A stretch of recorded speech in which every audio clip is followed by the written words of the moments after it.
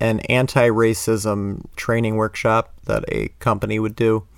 Everyone's listening to these lectures on white fragility, and they break out into small groups. And we kind of follow along with the leader of this training, who is an African-American scholar woman, who, as she hears this white defensiveness and virtue signaling and credentialing, makes it clear that no one is absolved from this blame.